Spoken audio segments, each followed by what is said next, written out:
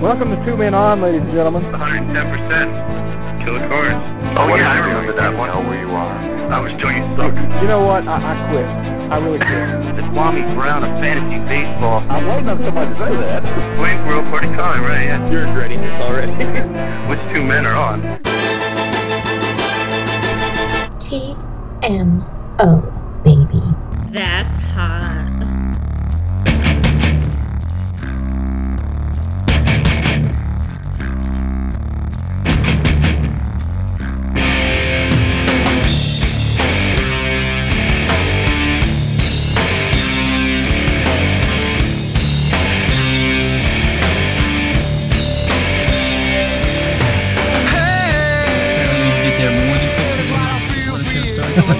Like 3 days before the show starts. Yeah. But it was awesome. Cool. Did you hear? I read yesterday that they're not going to cast Megan Fox in Transformers 3. Is that right? They've cut her out. Yeah. Why would they do that? Because they're fools. Obviously. I mean, how do you not have Megan Fox in Transformers? Welcome to Two Men On, boys and girls. That's right, we're back. How's it going? And it's only been 7 days, Johnny. We are doing great. Yeah, we're working a week at a time. See how we go. Crawling before we start walking. Yeah. I tell you, man, I am sick and tired of this rain down here in Virginia. That's all we've had for like 10 days is rain. I want some sunshine. Is that right? Things are good here. We're like at 82 today, I think. That's, yeah. Pleasant. Always sunny in Philly. Hey, guys, before we get too far into the show, I just kind of want to make mention, you probably already noticed a bit of a difference in our sound quality in this week's show. We're trying a new technique for Two Men On that we hope will bring you better, more consistent sound quality from week to week so that you can hear things a little better and there's not so much cracking and popping from the audio. Since the show started, we've actually been using a conference call line that records your conversations to an audio file, like an MP3. But we're trying something a little different now, and I'm excited about it. I hope we have some good results. I think this is going to turn out well.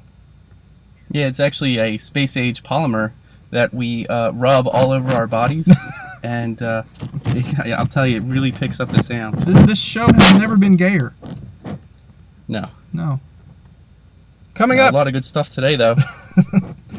Coming up on Two Men On today, the Cramps, Johnny, shattered a 2-year-old league record. Plus, we're going to name the BDL's Mr. Canada for 2010.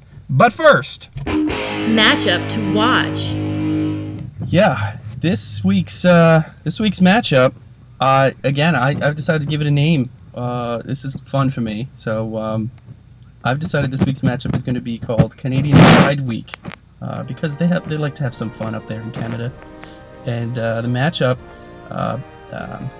matches the Newmarket Nats against the Rockland Rockets this week. That's appropriate. Yeah. Two teams that, as far as I'm concerned, couldn't be any different. We'll get into like their records and some of the stats. But do you have any initial thoughts? Well, I guess my initial thoughts, Johnny, with those two teams, you're seeing the pendulum swing in two different directions for those franchises, and they're kind of meeting each other at the crossroads right there for both franchises. And the Nats, just as recently as a couple years ago, were a perennial playoff team, a powerhouse in the league. They had the best or tied for the best record in the league in 2007, won the Northern Division, and we're really rocking there for a while. But I tell you, things have taken a turn for the worse in Newmarket. I'm not sure how owner Don Brow's going to manage to turn that team around anytime soon. But on the other hand, the Rockets, really showing signs of life early in the season. Obviously, compared to last year when they went winless for all of 2009, and they're already playing extremely well ball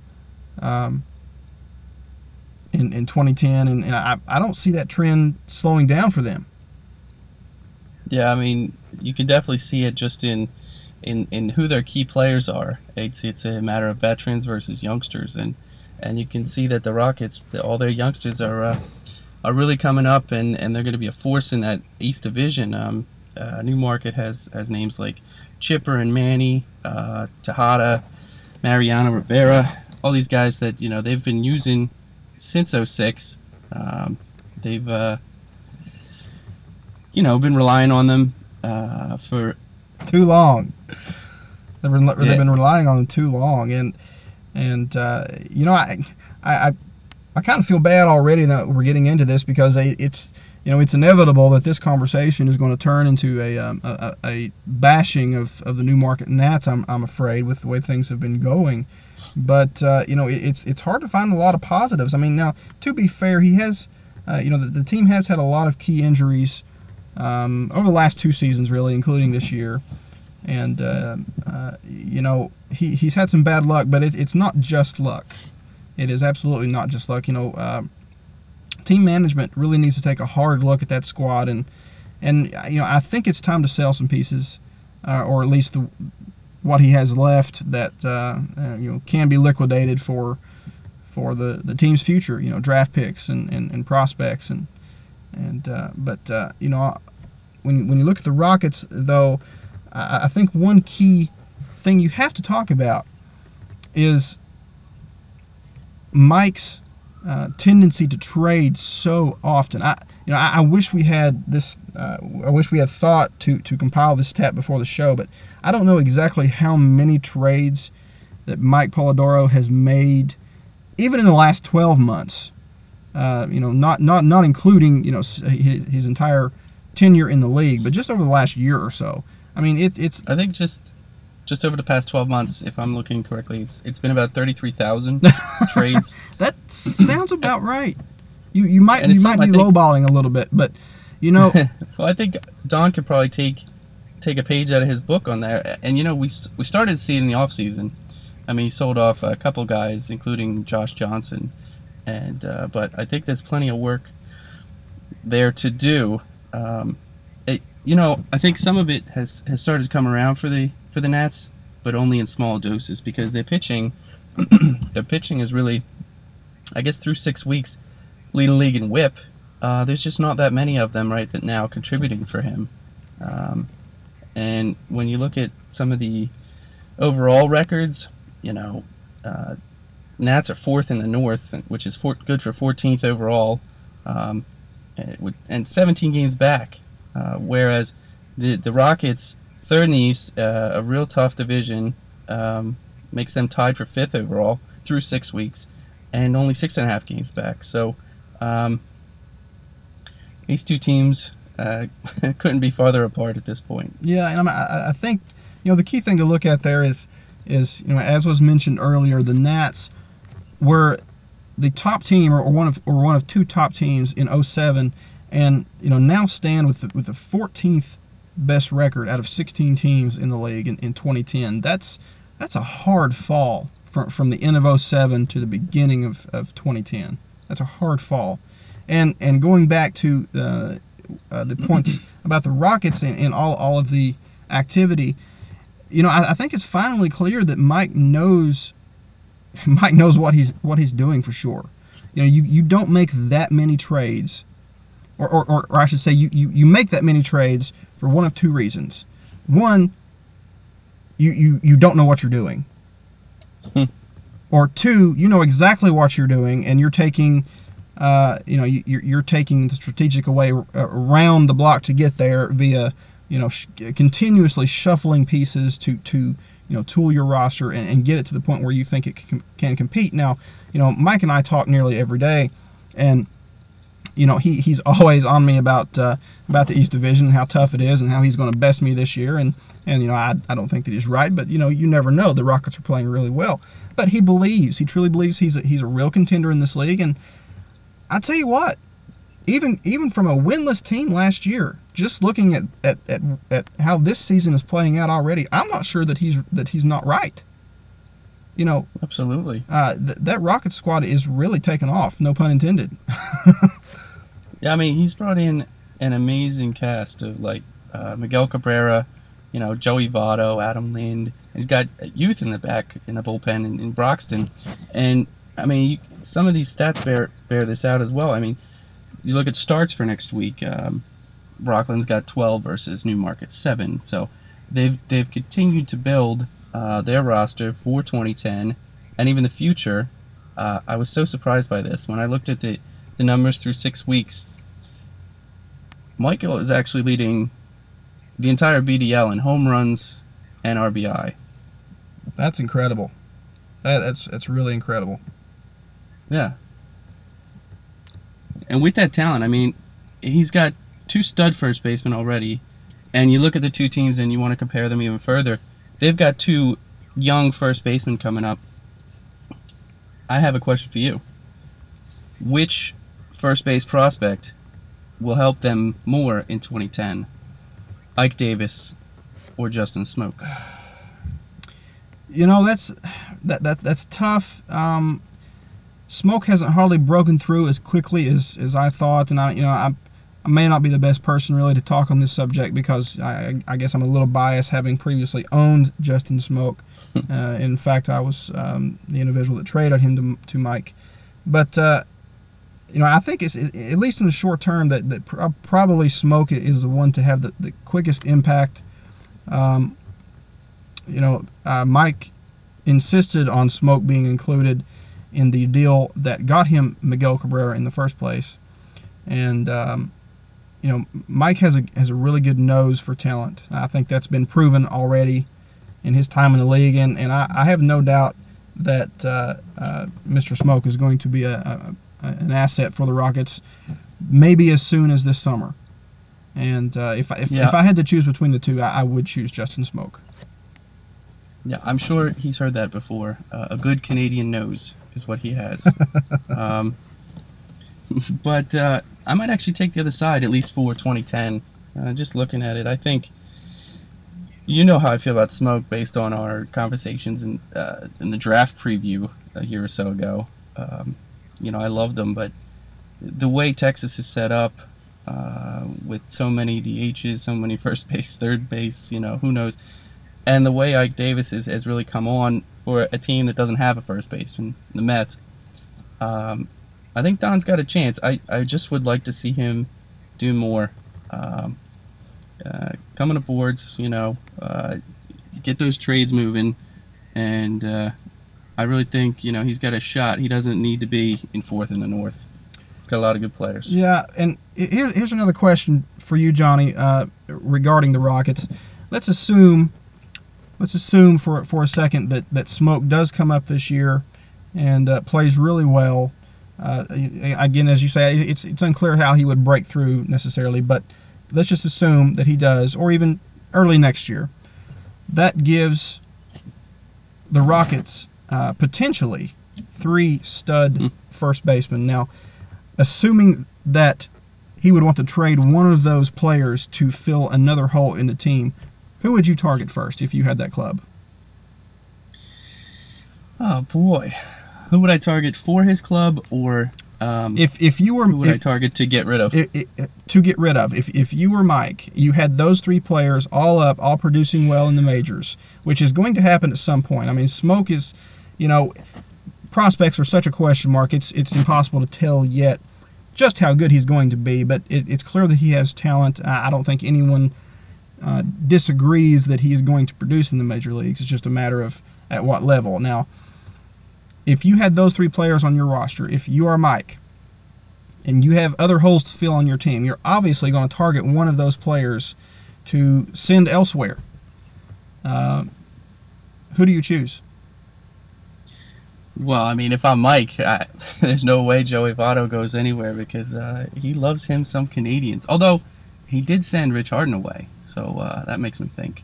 I got to think, I guess, best overall value is Cabrera, and I would love to have him. I'm sure anyone would love to have him, but I think he wants to win, and I don't think you win by trading away those big studs. You either trade the next guy down, or I guess if he's in love with Votto, I think you can get a lot for Votto, but I would trade Smoke, obviously, because he's young enough. There's still a lot of value in that in our league. Yeah, well, I think I would go a different direction, frankly. I probably would trade Cabrera because of his depth at 1B, down the road. The reason for that being he's going to be the one to bring back the most value for whatever he's looking for. Now you can plug in Votto as your everyday first baseman on that club, and just as far as first base is concerned, kick it into cruise control because you're not going to have a worry with Votto, okay? And if Smoke proves to be worth holding on to, then he's a very suitable DH player in this league. You trade away Cabrera, you bring back a stud ace or another stud at a different position that you need. I think you get more value and you get more talent across the board for your club. You become a more complete club by trading Cabrera in that instance. That's at least my view. Fair enough. I mean, if he decides to go that way, then Johnny will be interested. I'm just saying. Let's take a similar look at the Nats, actually, Johnny. Who on that squad right now, if you were Don, would you look at and say, I have a chance to play better ball this year, but I'm already digging such a hole that it just may not be worth it, and I need to start the rebuilding process right now. Who do you look at when you see it? That I mean, probably the one that kind of sticks out, at least among his players. Let's take a look at his injured players at the moment, okay? Because that's an interesting look at that. Beltran and Volquez both have been very high value players in the past. What kind of trade value do they have left? I don't know how much they have right now. I would hold on to them until they come back into form, to be quite honest. I very rarely like to sell low, and he's got I guess he's got a few other guys on the DL that he'd like to occupy, but I mean the one that jumps out to me immediately is Mariano Rivera. I would get him off the team now, and it's not just because I've been trying to get him, but because he will never be better. He's starting to break down, and you're still bound to get something for him. Probably same goes with Manny, but probably less. Sure. Well, and this is probably an unnecessary question, the way these two clubs are playing right now. Although the Nats did have a good week last week, but which team do you believe is closest to a playoff berth at this moment? Yeah, I mean, it seems like a simple question with the way the Rockets have improved. However, he's got 3 teams right there that knock him 3 times a year. So, I mean, I might still go with Michael, but yeah, it's tough. I don't want to knock the North either because you know how I feel about the North. I'll go with Michael. I would go with Rockets as well. The East is a very tough division. At least in my opinion, that's no secret. But I think Mike has a real shot of the wild card, and I wouldn't be shocked in the least if in fact he did snag a wild card at all. Okay, Johnny. Question of the day. Worst Canadian Pride moment. I understand we have some dirt on Mr. Brow. That's right. This is coming straight from Johnny's Facebook page. As I cheer on my Philadelphia Flyers in the Stanley Cup hockey playoffs, I start getting these messages and these quotes from Mr. Don, how they're his Flyers and how he's really rooting them on. So it just begs the question, like, is this all right for a Canadian to root for the Flyers? You're a traitor, Don. You're a traitor to your country. And that's not cool. We don't appreciate that here at TMO. I'm just saying. Well, whatever you're doing is working, so keep it up. But, of course, that's not good for Canada. And, of course, there was Michael's insistence that the Olympic opening ceremonies weren't gay. Yeah, that's pretty bad, too. There's like pride in your country, and then there's just, I don't know what to call that. Okay, Johnny, do you want to pick a winner in this matchup for Week 8? Yeah, just given the number of starts and given the way the Rockets have been playing lately, I'm going to give Michael 7 wins. I'm pretty confident about that one. I was actually thinking the exact same thing. I was preparing for the show. I thought 7-3 was about as good a prediction as you're going to come up with for this particular matchup at this time with the way these clubs are playing. And I think that's that's my thought anyway. That's about what you're going to see. Okay, guys, we're going to throw it down to Daisy Baker down on the farm. Howdy, y'all. Daisy Baker here, coming at you from Alexandria, where fans of Northern Virginia Tang can't seem to keep their eyes off of that handsome pitcher from Hickory. He sure has this Southern belle a blushing. I'm about as red as a beet over here, y'all. Madison Bumgarner's his name, and lately his game has been whirling fireballs past the competition on his way to 6 good-looking consecutive starts. A streak that surely has the pitching star of Grigglyville Woo licking their chops. The 6'4" southpaw has allowed as many as 2 earned runs only once in his last 6 games, capping that run Monday with a 7-inning shutout that included 8 Ks. All that fancy throwing has Bumgarner thinking a second stint in the majors ain't too far away. I'd be happy to do it tomorrow, he said, of returning to the Giants, though admitting he wasn't getting too carried away with the idea. For right now, he said, I'm keeping my mind where it's at. Things could be better for the Tank's crop of infield prospects, namely second baseman Brett Lowry and Scott Sizemore. The 20-year-old Lowry, a 2008 first-round pick, continues to hit the ball poorly at Double-A Huntsville, batting a miserable 184 through his last 10 games. The former Futures game participant does have 18 RBIs on the season, however. Sizemore, who took over starting duties in the major leagues for Detroit at the beginning of the year, was demoted back to the minor league ball this week after a poor start. Don't expect to see the Virginia Beach native on the free agent market, though, as no one in the Tigers lineup will likely keep him out of the majors this summer. For TMO, I'm Daisy Baker. Bye, y'all. And now for a word from our sponsor. Are you tired of the Ripken Award being handed out to people who don't really deserve it? Are you tired of not having a candidate who will bring class to the award?